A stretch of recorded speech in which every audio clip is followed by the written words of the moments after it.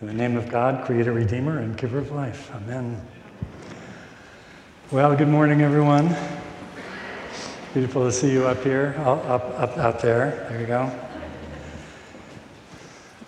If I seem a little nervous this morning, it's because I have a couple of very smart and very impressive friends who have come to the cathedral this morning to hear me preach.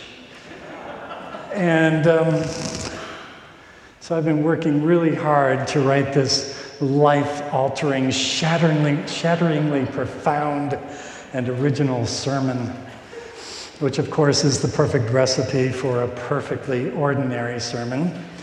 So adjust your expectations accordingly. First, a bit of news, which is that yesterday in Kempton Hall, we held our first contemplative mini-retreat since the pandemic closed us down 19 months ago. And it was wonderful to see everybody there, to be back together in that space. And for those of you who don't know, our contemplative mini-retreats are once-a-month gatherings where we invite a local spiritual teacher to talk to us about spiritual practice and to meditate or pray with us. And I have to say, the energy in that room yesterday was gorgeous. For an icebreaker, I asked the group to talk a little bit about why they had come that morning. And one person said, for those of us who have been traumatized by church, meditating in church just feels a little safer. And I loved that comment and the courage it took to say that out loud. It does me a lot of good to know that we have these places at Trinity where those of us who have been wounded by church can feel safe. That is a precious and rare thing. And it raises the question for me, who has not at some point been wounded by church, Because I think probably all of us have been at one time or another. We all know what it's like to be an outsider looking in, to feel those middle school feelings of not being cool enough or popular enough, or being surrounded by people that seem to have a lot more friends than we do. And so we end up spending our time staring at bulletin boards and wondering if anyone will talk to us. Maybe it's true, as Jesus said, that whenever 2 or 3 are gathered together in his name, he is among them. But I think it's equally true that, whenever 20 or 30 are gathered together in his name, at least 15 or 20 are wondering if they really belong there. And let's be honest, Trinity's no exception, especially when we gather in large groups like this on Sunday mornings. It can feel completely intimidating and weird to walk through those big red doors, just trying to figure out when to stand and when to sit and what's with all the bowing and the kneeling. I mean, it's impossible not to feel like everyone's staring at you. And of course, the truth is, no one cares.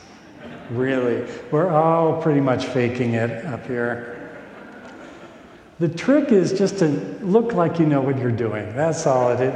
And thank God there's so much variety in our tradition that, when you end up doing whatever you want to do in the worship service and you feel like maybe it wasn't right, you can always just make something up. You can just say, just remember this line, I'm following the 8th century Merovingian rite of Catholic hypostasis.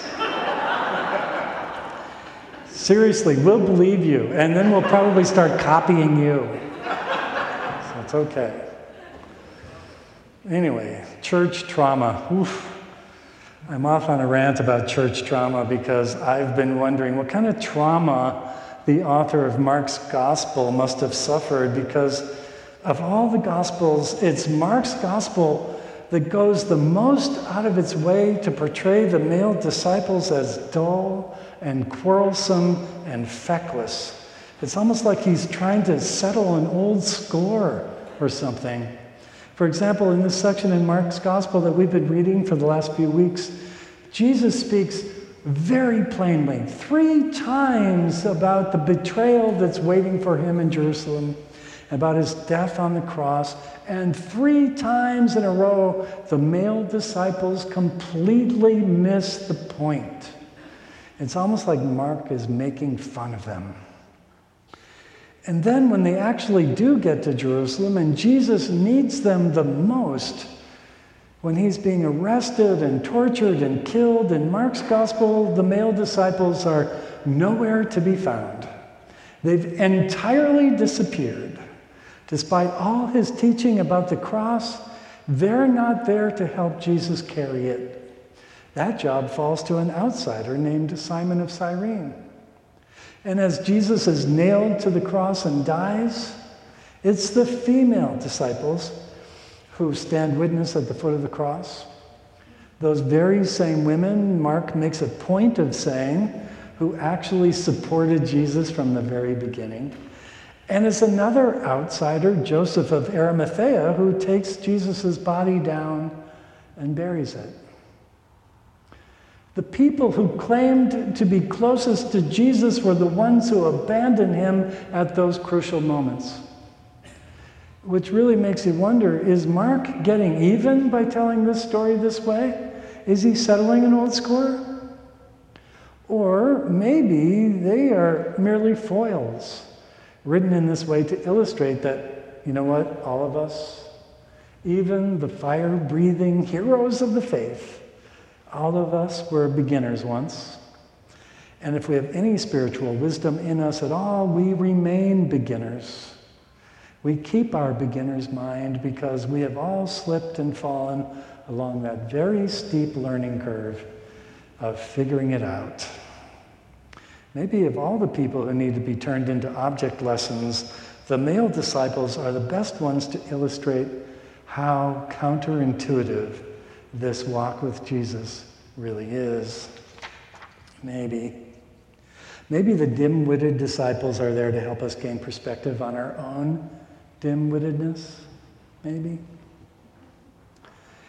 In our gospel reading this morning, the first clue we get that James and John are about to become object lessons in stupidity comes at the very beginning. It says that they come to Jesus and they say to him, "Jesus, we want you to do for us whatever we ask of you."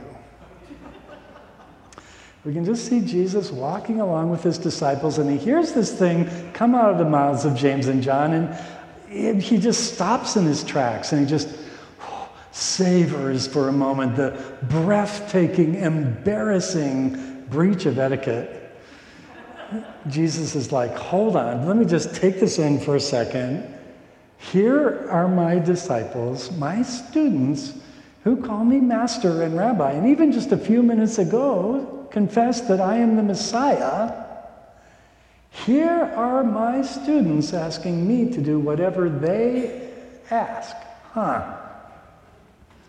And then I just imagine Jesus chuckling to himself, reminding himself of his own teaching. Actually, he thinks, this is great. All this time I've been telling them the first shall be last, and the last shall be first, and if you want to be master of all, you must be servant of all. So I guess I can't blame them for treating me like their personal servant? I guess. So he says, okay, fine, fire away. What do you want me to do for you? And they say, when you come into your kingdom and you're presiding over your heavenly banquet in all of your glory, we want to be seated at the highest places of honor. Now, of all the dumb requests that two guys can make of Jesus, this has got to be one of the world's dumbest. It's like saying in complete seriousness, Mommy, when I grow up, I want to be the world champion of humility. You know? About 100 years ago, when I was just a deacon, when I was a deacon, I met a young man who had this burning passion for all things related to church. He was an extremely pious and serious and ambitious young man. One day I asked him if he had any interest in becoming a priest, and he said, well, only if I know for certain that I would end up as presiding bishop.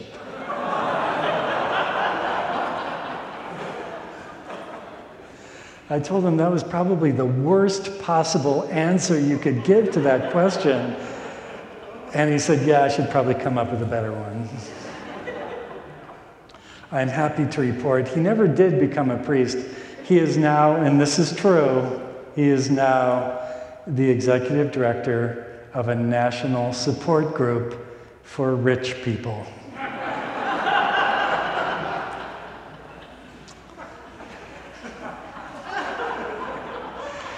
James and John are shameless in their ambition, which is why they're such useful foils for Jesus' teaching. Jesus, when you come into the kingdom, we want to sit your left hand and your right hand. We want to be your consiglieres, your CEO and CFO, and you don't know what you're asking. If Jesus were a military recruiter, every young man who came to him asking to join the Marine Corps would have to sit down and watch a 9-hour video on battlefield casualties. But this does not deter James and John. Yes, they say with bracing confidence, we are ready to die for you. Until, of course, they're not. Nobody knows actually whatever happened to James and John. Legend has it that they became martyrs for the faith, but those stories are based on unreliable sources from the 4th century. Maybe they went back to Galilee and started up a support group for rich people. Who knows? But thanks to Mark's gospel, they live on today as examples of how not to be a disciple of Jesus. And the second we start thinking we're better than them, we become them, right?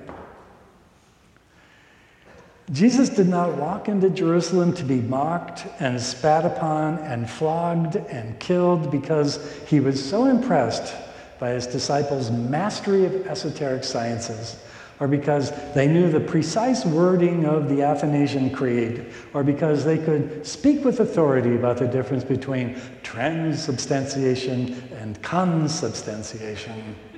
He was under no illusions about whom he was dying for. They had failed every test he gave them, just as he knew they would. And they had done everything they could to earn their reputations as happy idiots. So that when the dawn finally broke over their marble heads and they witnessed the true depths of his love for them, they could finally get the message, which is that they were loved exactly as they were, and that this love is stronger than death, and that this love for us only increases as we slip and fall along the learning curve. That this love is sufficient, even for a humble preacher of modest gifts who can come up with no more profound and original ending for a sermon than Jesus loves you. Amen.